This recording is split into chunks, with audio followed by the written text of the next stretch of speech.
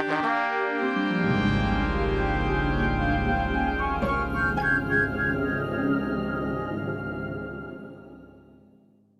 listening to Conversations with a Musicologist, with me, Alex Burns.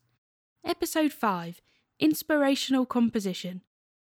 This episode includes an update on the German-speaking Musical Greats project with German specialist Freya Riding, plus an exclusive interview with composer and teacher Daniel Saleeb to talk all things composition, inspirations and future plans.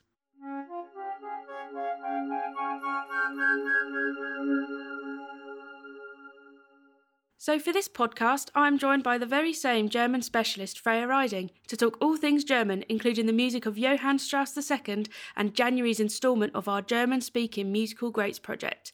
So thanks for joining me again, Freya. Let's talk about January's Composer of the Month, Johann Strauss II. So, why him? I chose Johann Strauss II because his music is just so elegant. To me, it perfectly represents this idea of Viennese elegance. And what better composer to bring us into the new year than Johann Strauss himself?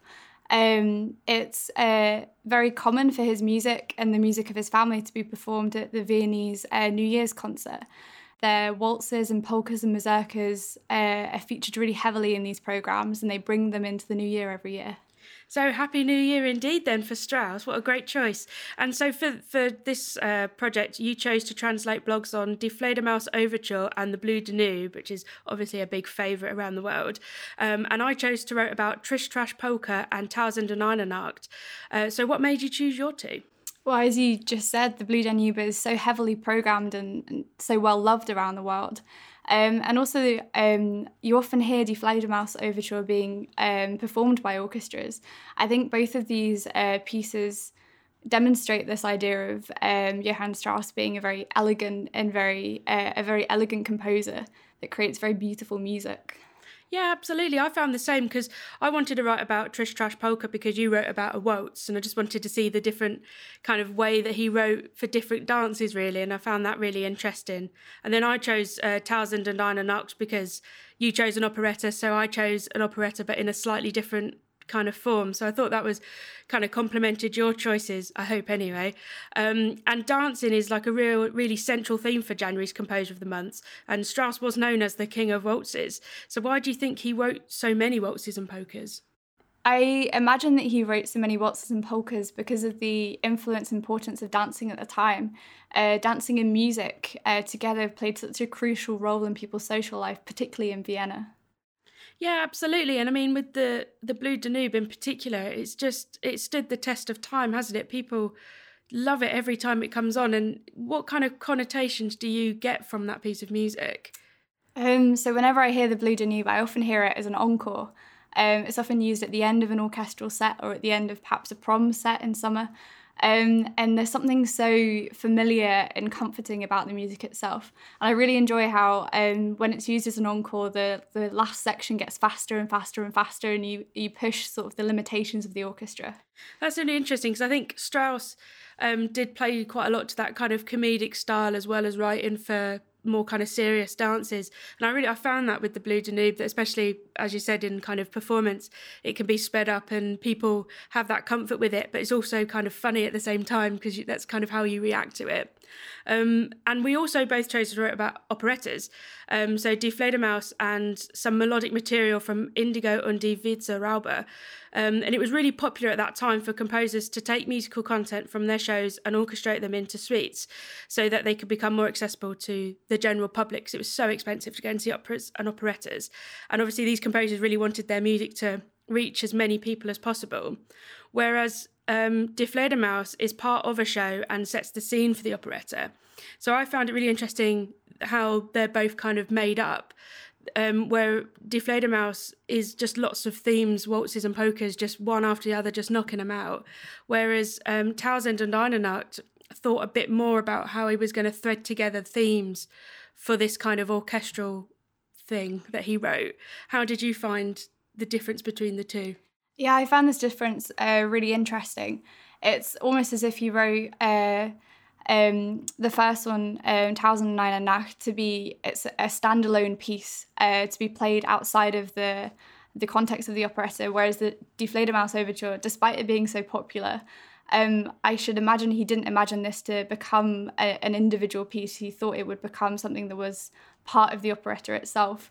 And I really like how in Die Fledermaus overture, how you have these constant quick changes between sort of comedic elements, swirling strings, as you wrote about, that sort of represent this the idea of alcohol throughout the operetta, and how you have short flavours of all the different things that are to come within the operetta itself. Yeah, absolutely. It's a really kind of light piece of music, isn't it? Even in the kind of darker sections, there's still a real lightness and a kind of comedic edge, which is, you know, kind of quintessential operettas, I suppose. It's light music, it's easy to listen to. So, I mean, Strauss was kind of leading the way to what was going to become really popular in like Broadway shows, where they would, for the overtures, they would literally just take kind of big tune, big tune, big tune, and just knock them out. So the people would, you know, the audience would get a real taste of what was to come. And I feel like he did this with Die Fledermaus in particular.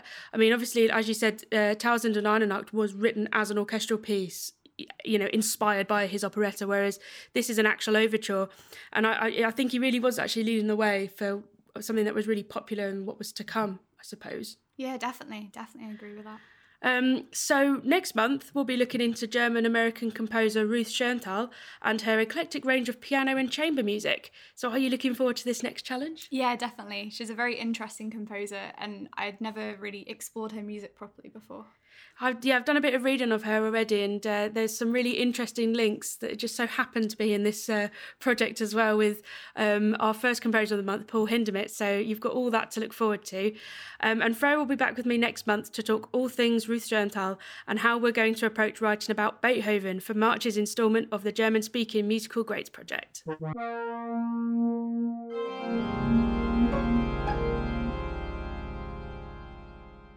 Joining me on this month's podcast is contemporary composer Daniel Saleeb. I caught up with him this week to talk about how he writes music, his inspirations, and what we can look forward to from him in 2020.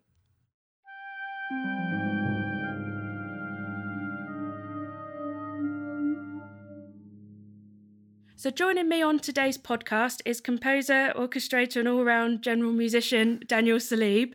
It's really great for you to join me today. Thank you so much for coming. We're going to be chatting about composing and all sorts of musicianship, and I'm really excited, to be honest. So first things first, composition. Yeah. How do you approach it? Wow. Big question. How do I approach it? So it changes. It's changed for me over time, I guess. I think every piece is different. Every piece for me has had a different approach, different process. Let's see, what kind of things do I do every time? I normally, if I'm working with a text, I quite often stick that on the wall. That's one beginning it's a good start, point of for approach. Sure. That's something, so I can see what I'm doing. Normally, I compose at the piano with manuscript paper, and I guess in most cases there's a sort of back and forth process between manuscript and Sibelius. I spend a lot of time working in Sibelius. I've had lots of long nights. I bet, yeah. Typesetting. What other sort of things? In a general way, I suppose I normally need some kind of extra musical inspiration to write a piece. I'm not really the sort of person that is purely interested in theoretical, formal music and music for the sake of, musical process. Is that why a lot of your works are kind of based around text and theatre and opera and stuff like that? Theatre, definitely. Text, it just so happens that I've worked a lot with text. I think probably a symptom of that feeling that I need something to latch onto. So then when I'm working without text, I've done a few pieces without text, some organ stuff and some chamber music. When I'm working without text, I tend to need something, like some kind of conceptual something to get me going. Yeah. Like I wrote a piece not that long ago, which actually performed here in Sheffield, was Scales at 6. Oh, yeah. And that to start with, I mean, I knew what the brief was because I was writing for a pupil of mine, a violin pupil of mine, and her mother and brother as a piano trio. And I knew roughly what ability I was writing for, but I didn't yet have a kind of some kind of narrative or some conceptual basis for the piece. But gradually it became about our relationship and about it's partly about childhood, about remembering something, about nostalgia, and it was partly about pedagogy in a way, because it was part of my teaching, something I'm increasingly interested in. So scales became part of the piece, and I guess that's where the musical that makes process sense. comes in, and then there was a harmonic process that was essentially a metaphor for going somewhere on a journey and then looking back from the point that you get to. Yeah. Oh, that's really interesting, actually. I really like that piece. I heard it when it was performed in Sheffield, and I remember saying to someone it sounded nostalgic and I wasn't sure why, but now that it's sort of like a full circle moment, I really like that. That's really interesting. Yeah. So when it comes from inspiration and stuff, is it, I mean, obviously you can't just say yes or no to this question, but more of where does inspiration come from for you? Is it usually based on stuff that you've done, relationships, or do you use art and more kind of visual cues? Is there anything in particular you lean towards? Yes. Excellent. Moving on. No. No, so I've always found that really difficult question because it's another thing that has changed. Not changed, but it's kind of always changing in relation to whatever piece I'm writing at the time or whatever stage I'm at in life, whatever's happening. So when I was... for a start, I tend to try to kind of assimilate all sorts of different things and try to draw on whatever, film especially. I love film. Music, of course. Whatever I'm reading, theatre, opera, all of those things. But yeah, I would say even from my school days to now, there have been, I can probably chart each influences related to each piece. So they're like kind of little nodes in the history of my like gradual progression to now, wherever I am now. I guess that keeps the excitement in composition in general anyway, because you never know, I guess, in a way, what might come next. You might plan for stuff. You might be commissioned for stuff, but I guess this kind of inherent development of being a composer must be really exciting, actually. Yeah. Do you think? Well, I mean, I think we might talk about it at some point, but recently I've been working with an Indian classical musician, and that's something that's just come out of nowhere. I wasn't expecting to suddenly dive into this tradition. Yeah. But inevitably, you kind of, as a creative person or as a creator of stuff, you tend to just take whatever is useful to you, and that happened at this point in my life to be really inspiring. And now there's all this residual stuff that's there with me that I now feel an urge to use or draw on in some way. But then I can go all the way back to school and think like the first pieces I was writing started with, I was thinking of Isai.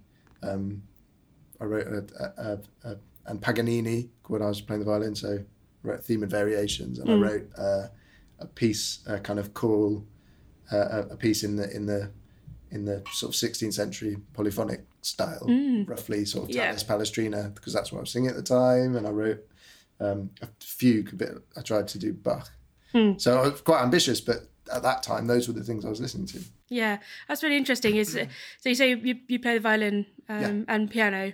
Do they influence how you write for things? Are you ever biased to write for those instruments? Maybe. Not well. I'm not so much biased. I guess back then, playing the violin, that was the repertoire that I was most interested in. That was the stuff that was having its impact on me the most. So I was listening to all the kind of classic violin concertos and stuff, and obsessively watching videos of Maxim Vengerov playing Sibelius or whatever. And so with the piano, I actually learnt that. I've learnt that mostly myself, but quite late. So I would say, in a funny way, that had a bigger impact on my writing. In that, to start with, everything was centered around G. It was a kind of like, somebody described my music generally being like modal music in G. Very nice. Just because that's where my hands sat at the piano, and that's where I did everything. I wasn't really thinking beyond what my hands could do at the piano. And then the more you get, the more facility you have at the keyboard. I guess that has an impact. Yeah, that's really interesting. How about kind of other instruments? What do you, if you're thinking of writing something new, say just, because you want to, so it's not a commission or anything, it's just you want to do it, would you pick the ensemble first, or is it based on the kind of interpretation you want to do, or is there any instruments you particularly like to write for? I don't know. It's funny because I don't think I generally find inspiration in the instruments themselves. It's more people, or like I said, kind of abstract ideas, or things that are other than music that kind of suggest an idea that might be fun, and then generally I find the ensemble comes later. Yeah. So it will kind of gradually emerge. So yeah, generally if there's a performer I really like or something. But the thing is, I don't get a huge amount of opportunity to just write the thing that I want to write, or whatever it is I want to write. I've got lots of ideas and all sorts of things that I want to do. But yeah, I mean, at the moment I've got the beginnings of a new choral piece that's just a setting of a psalm, but that was because I can't remember what led to working on that. I found the text. I wanted to do a collection of psalm settings that were suitable maybe for amateur choirs, but kind of vivid and bright and colourful. And so I guess that came, the idea for that came not by way of the ensemble, but by way of just a general idea. That sounds really interesting. And talking about kind of choral music, you've I was just kind of have a little stalk on your website to see what kind of projects you've been up to. And a couple of years ago, you did something for the Westminster Choristers Service. Could you expand on what you did for that? Yes. So I have. I'm really fond of Westminster Abbey generally. Just a friend of mine, fabulous organist called Martin Ford, who I was at university with. He for a period was assistant organist there, and during that time I wrote a couple of pieces for him,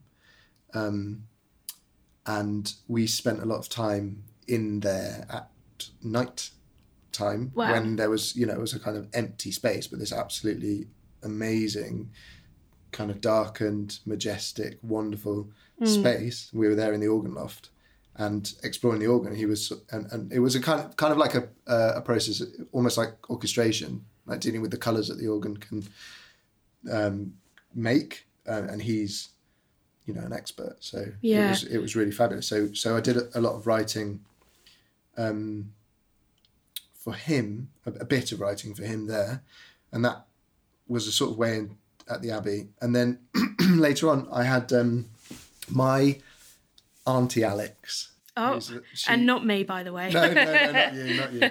My Auntie Alex, she was kind enough to agree to help fund some study for me. I went back to the Guildhall to do a second master's in opera making. And not second in opera making, just a second master's. It was in opera making. And she gave me a bit of money on the basis that I would write a piece for that money. So we were trying to think like who to do that for. Ultimately, I went to see James O'Donnell at the Abbey, and he was generous enough to say, write something for the choristers. And he said that he'd need, it would be useful to have a setting of the evening service, which is the Magnificat and Nunc Dimittis, which they sing. I don't know exactly how often the choristers do it on their own, but it could be twice a month, once a month, possibly once a month. But they need services, and there's not a huge repertoire. So yeah, I wrote a new setting of that the Mag and Nunc for them. I spent quite a bit of time working on that at an organ up in Blackheath. I'm not a very good organist, but I'm not an organist at all. I'm terrible. But it's really fun to play on one. Yeah. And it's like a big synthesizer basically. So I spent a lot of time there writing that, and then they did it a couple of times last year. So hopefully it will find its way into the repertoire for the trebles. Yeah. I think they enjoyed it. So Very good. It was really fun. So that's really, it's interesting taking some, obviously, text that's already been written that you've not written, especially something like that that's, as old as time, really. How do you go about making new music for old text? Oh, God, I don't know. Because how many settings are there of that? There are so many settings. And also it's funny because I suppose there are kind of hit points. There are moments in the text that everyone knows as, this is a moment, like in the Nunc, to be a light to lighten the Gentiles. That bit. Nice. Right? That bit. It's come to me. Like a light bulb. Like a light bulb, yeah. No, that bit is like this composer. It's like a gift to a composer to be a light. Because I suppose if you think of music as a kind of... it's like a vehicle. It's like a metaphorical language, isn't it? So if you've got this image to be a light to lighten the Gentiles, to be a light, it's this huge explosive moment. That's like people who know the text will be going, okay, well, I wonder what the composer's going to do with this. Yeah. And there's some pressure. I can't remember how we got onto this, but I'm not sure I felt the pressure when I was writing it. It was kind of afterwards. I think somebody said to me, "Oh, interesting what you did with that moment." Yeah. And actually, I kept it quite.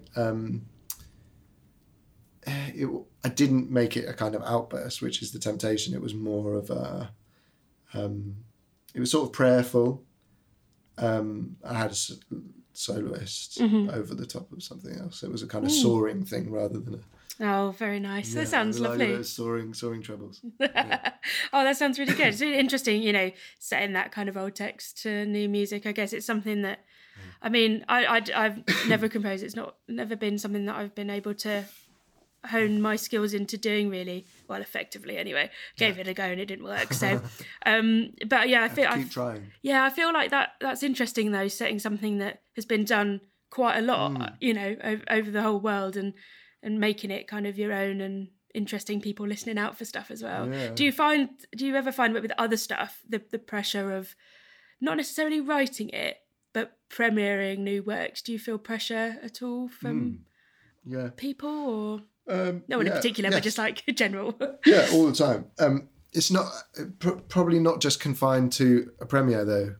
I would say that's a kind of pressure. It's a burden that I personally feel whenever with every piece that I write, I suppose, because unless you're writing it just for yourself, at some point you're going to have to bare yourself to an audience. You're going to have to share it, and sometimes it's different. It's hard to get to a point where you're like, okay, now it's finished and now it's ready for an audience to hear it or to witness it, and then. And I mean, I'm always tossing up between stylistic things. Certain people will like this and get this. Certain people will maybe think it's too cheesy, or maybe it's too academic or whatever. So, and that's the same when you've got a commission. Those are the sort of questions that come up. Who are you writing this piece for, and what will they want, and how can you you can fulfill that brief, but also somehow keep it yours and say That's something that you want to say. How much does a venue affect the way that you write something? So obviously for the settings for that Quiet Westminster, that the venue is really important, surely, for something like that. But how about something that's not specifically for a venue? Do you think about that, where it, not necessarily just premieres, but where it could be played? Is it kind of acoustics and stuff is it ever at the forefront, or ever something you really think about? It's interesting you say that about the Abbey, because, I mean, in a way, the piece the venue's important in its function, in that this is a functional piece, it's a liturgical piece. But and obviously there are some specific, like locational aspects to take, physical things you have to take into account. Like, I remember talking to James O'Donnell about the where the organ is situated in relation to the choir and the stalls is actually quite a big distance. So there are certain things I might write that, or I did write at one point, where it would be, I think the boys would have been a bit exposed in a way, or it just wouldn't quite hang together so easily and stuff. So yeah, that definitely is a part of it. I suppose, yeah, in a practical way, it's often in my mind. I'm just thinking there was another piece I did for Harrow School, which was a Christmas carol, and there was a specific locational aspect to that. In that, during that service, they have two choirs at play. So there's an older, essentially men's voices choir up in the organ loft balcony bit, and then there's I think it's the chapel choir down in the stalls. So you'd have the congregation facing the chapel choir, and then the men, the older boys, up in the balcony, and then the organ up there, which is kind of playing down the side of the building. So it's quite a weird situation, but that definitely became part of the piece, in that it ended up being a piece that was a sort of dialogue between those choirs. So it was about the chapel choir became, it was the shepherd and the angel, and the choir became the angel/angels at that right point. And then in the balcony we had these shepherds, which were, I took a text from a Palestinian poet, essentially, somebody who writes a specific, or improvises a specific kind of Middle Eastern poetry, and then set that. So it was this kind of weird time-shifting dialogue between those two things. And that was kind of came out because of the space. So sometimes the space generates drama, I think. Yeah, oh, definitely. Yeah. Oh, that's really interesting. Do you have a favourite venue you've ever had works performed in, other than Westminster Abbey? I love Westminster Abbey. Venues. The Albert Hall. The Albert Hall? Yeah, that was great. Oh, well, yeah. So I had an organ piece there in the 2017 proms. Oh, amazing. So amazing organist William Whitehead played this toccata and a little piece that I wrote for his project called the Orgelbuchlein project. Oh, cool. Which is a project to essentially complete Bach's little organ book. And yeah, that was cool. I wouldn't say it's my favourite, though. It was just, I just said that because I was just thinking. But that was an experience. Yeah, really having and an amazing organ, an amazing organist. But no, I mean, it's any sort of intimate venues you like. I'm just trying to think. So many different. I just remembered doing something in the back of a pub in Dalston, which was quite fun. Did a piece called Chacon there. Which is for the Workers' Union Ensemble with tape, sort of silly piece about self-reflective piece, not reflecting myself, but the Chacon itself. Yeah. So it was. I used a bit of text from the Wikipedia page on Chacon. Yeah. I guess. Yeah, I love Westminster Abbey because it's got history for me and with other people, and also I proposed to my wife in there. Oh, that's really nice. Yeah, I suppose it's like a. Well, yeah, it's got a. Yeah, when there's sentimental attachment, then yeah. Oh, that's really nice. Oh, it's very wholesome, actually. Yeah. Moving swiftly on from the wholesomeness. So recently you've done a really cool project with Opera North and sitar player Jasdeep Singh Dagan, which looks so interesting. And you orchestrated a piece called Aria. Is that how you say it? Aria? Aria, yeah. And I was reading about it earlier, and super interesting. I mean, I love Indian classical music. Something I listen to a lot, Really, just to focus and to write and stuff. I'm giving away all my tricks here. And I listened to it a lot when I was at uni as well, and it's just something I really connect with, and it feels like you did as well. Could you tell me a little bit about the project, because it looks really interesting? Yes, I can. It was super interesting. So I was taken on for this as an arranger back in September, October, roughly. And we were working towards a workshop with Opera North up in Leeds in December. But the idea was that I'd meet Jasdeep, Jazz, and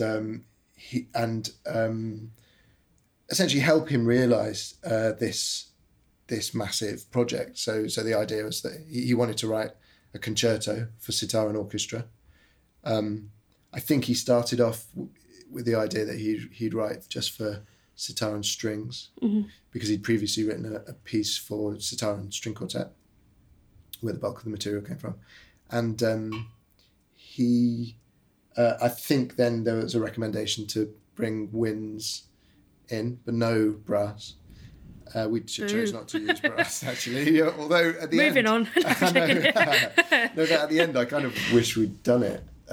But obviously, there's a balance issue when it comes to writing. I mean, that's fair. That is fair. And there was already a balance issue. But no, I mean, more interestingly, there was obviously a kind of meeting of cultural of traditions that was really interesting. So when we started talking, it was kind of like just a long exchange of what we're used to, and like talking about. He was amazing in telling me all about the way that he learns, and some of the theory and some of the stuff that's governing how he's written this material, rhythmic, the way that they work with rhythmic cycles of however many beats, and the rag, and it was really interesting, because then I guess my role was partly to sort of translate some of the stuff to make sure that a Western musician would be happy to just have the music put in front of them and off they go. Yeah, I guess it's kind of merging the two very different sounding kind of worlds together, isn't it? And finding the sitar kind of finding its feet within the orchestra, I guess. Yeah, I think that was definitely part of the narrative. That was part of the story that Jazz wanted to tell. And it's interesting because Jazz, I think, always wanted freedom. He always wanted to, because it's so much part of the Indian tradition to improvise and to be free to kind of explore the rag when they, in an alap, for instance. It's all about, as my understanding is, that it's all about getting to trying to convey the essence of this rag. And they're so, I've started watching some videos just on YouTube talking about different rags and how they work, and the gradual evolution of them. They become so complex, how each note within a rag has its own function, and it's got its own history about how it's treated and how you might ornament. And it's not just about, because some rags will have, I haven't said, but a rag, for those that don't know, is essentially like a Western mode, but it's not treated as simply as a mode. Yeah. And it's, you can even have two or more, I think, rags with the same notes, exactly the same notes, but then treated differently in terms of how they're ornamented and which notes you would lean on and all this stuff. So Jazz was definitely, he wanted freedom, and but then obviously a Western orchestra there are the kind of limits in terms of how much freedom they are willing to allow or willing to explore, Yeah. How did you kind of remedy that then, the kind of medium between having a really free and easy kind of soloist and not so free and easy? And that's not in any derogatory way, it's more just the way that Western classical orchestras are. Oh, yeah. You know, how did you kind of remedy? Well, it wasn't so much a remedy, it was just we set it up. Jazz just made sure that he had moments where he could just soar and be free. So there'd be a solo. Yeah. And sometimes he was writing, like chordal material that would tick along within the rag while he played a sort of a larp over the top. Otherwise, for the orchestra, it was generally the rule generally was that it needed to be notated and it needed to be fixed. So there was a sort of exchange. There's one moment I can think of where the leader of the orchestra as a soloist was playing freely in a kind of dialogue with jazz. I would have maybe liked to do more of that or explore it more. I think there's more scope to explore. Absolutely, that kind of, because actually Western musicians are well up for it. It's just there needs to be enough information because it's not part of the tradition for us really to. Yeah. Maybe in jazz there's an analogous skill, but for classical musicians in an orchestra, if you say just improvise on this, then they'll generally freak out, I think. Yeah, that's really interesting. I mean, obviously, it must have really tested your kind of basic theory knowledge of being able to kind of orchestrate for something you may have orchestrated for before, and something you may not have even gone near before. How did you kind of... Do you mean in terms of the material or the instrument? More kind of the orchestration of it. How did you approach that with your kind of Western mind, I suppose? Well, to be honest, that wasn't so difficult because the material was there, and jazz is pretty good actually at notating stuff. There are only certain things to kind of massage a bit, just to make sure it's in the kind of the easiest, most readable version. Yeah, that's all. And generally that was generally rhythmic stuff, as far as I can remember. It was generally dealing with. Jazz might have been thinking in a 10-beat time cycle, and had written in 5/4, when actually the feeling as a Western orchestral musician might look at it, it would be easier to read. I think it ended up being generally in 5/8 actually, just because that was the way the phrasing was working for them. But then what was more difficult was to try to maintain a feeling of how it was written. So feeling the overarching fives. There was another bit that had that, and but then try to present it in a kind of easily readable way within those fives, because there were some tricky little rhythmic games that he was playing, which were really fun. But tough. Yeah, that sounds like a really great challenge though for you as kind of a musician in general. Really, it seems like a really great kind of real challenge for you. I think that's the challenge with every piece in a way, is because composition is so much about notation. And that's what, I'm talking a lot about that with the kids that I'm teaching when we're doing composition. It's just finding ways, the best possible ways to write down the things that you might have played on a piano, or the things that you're thinking or whatever, so that you'll get the appropriate result from a musician that looks at it. Yeah, absolutely. It's super interesting. I'm really interested to hear more about hear more of the piece actually. Really, that'd be brilliant. Well, there's another 3 performances. Brilliant. Well, I'll put that up and what that is. I think that'd be brilliant. Have you got any interesting projects coming up, or that you can tell me about? Yes. Well, in a way, this talking about that Indian stuff, it is feeding a little bit into a very early stages project. I'm working on the beginnings of what might be a full-length opera, but that's with this wonderful writer I've worked with before called Zoe Palmer. At the moment, we've just had a bit of development support from the Royal Opera House and Leicester Curve. So we're going through the early processes of, creating story and thinking about exciting. sketching. I've been sketching lots of material, but because it just happens to be a time while I've been working with an Indian musician, some of that stuff is filtering its way into what I'm writing. So yeah, keep your eyes and ears peeled for a full length opera of some. I don't want to talk too much about what the content of it, because it's such early days. Oh yeah, no, we'll wait for the surprise for that one. That sounds really interesting. And actually, I really like the idea of that kind of Indian project really feeding into the next thing that you're doing. I find that really. Yeah. That must be really pleasing as a composer to be able to go, I've learned something from this, I'm going to take it forward. That must be brilliant. Generally, I imagine for anybody that is creating as part of whatever it is they're doing, they will always, if that's a passion, then I imagine they'll always be thinking of what they can sort of nab from whatever experience they're having. Oh, that's really brilliant. Well, I mean, thank you so much for joining me, Danny. It's been really great to have a chat really about your work and all the stuff that you're up to. Really exciting. So yeah, if you want to check out any of Danny's work, you can go onto his websites. There's stuff on there, social media or whatever. And yeah, so thank you so much for coming on. It's been great. Really enjoyed it.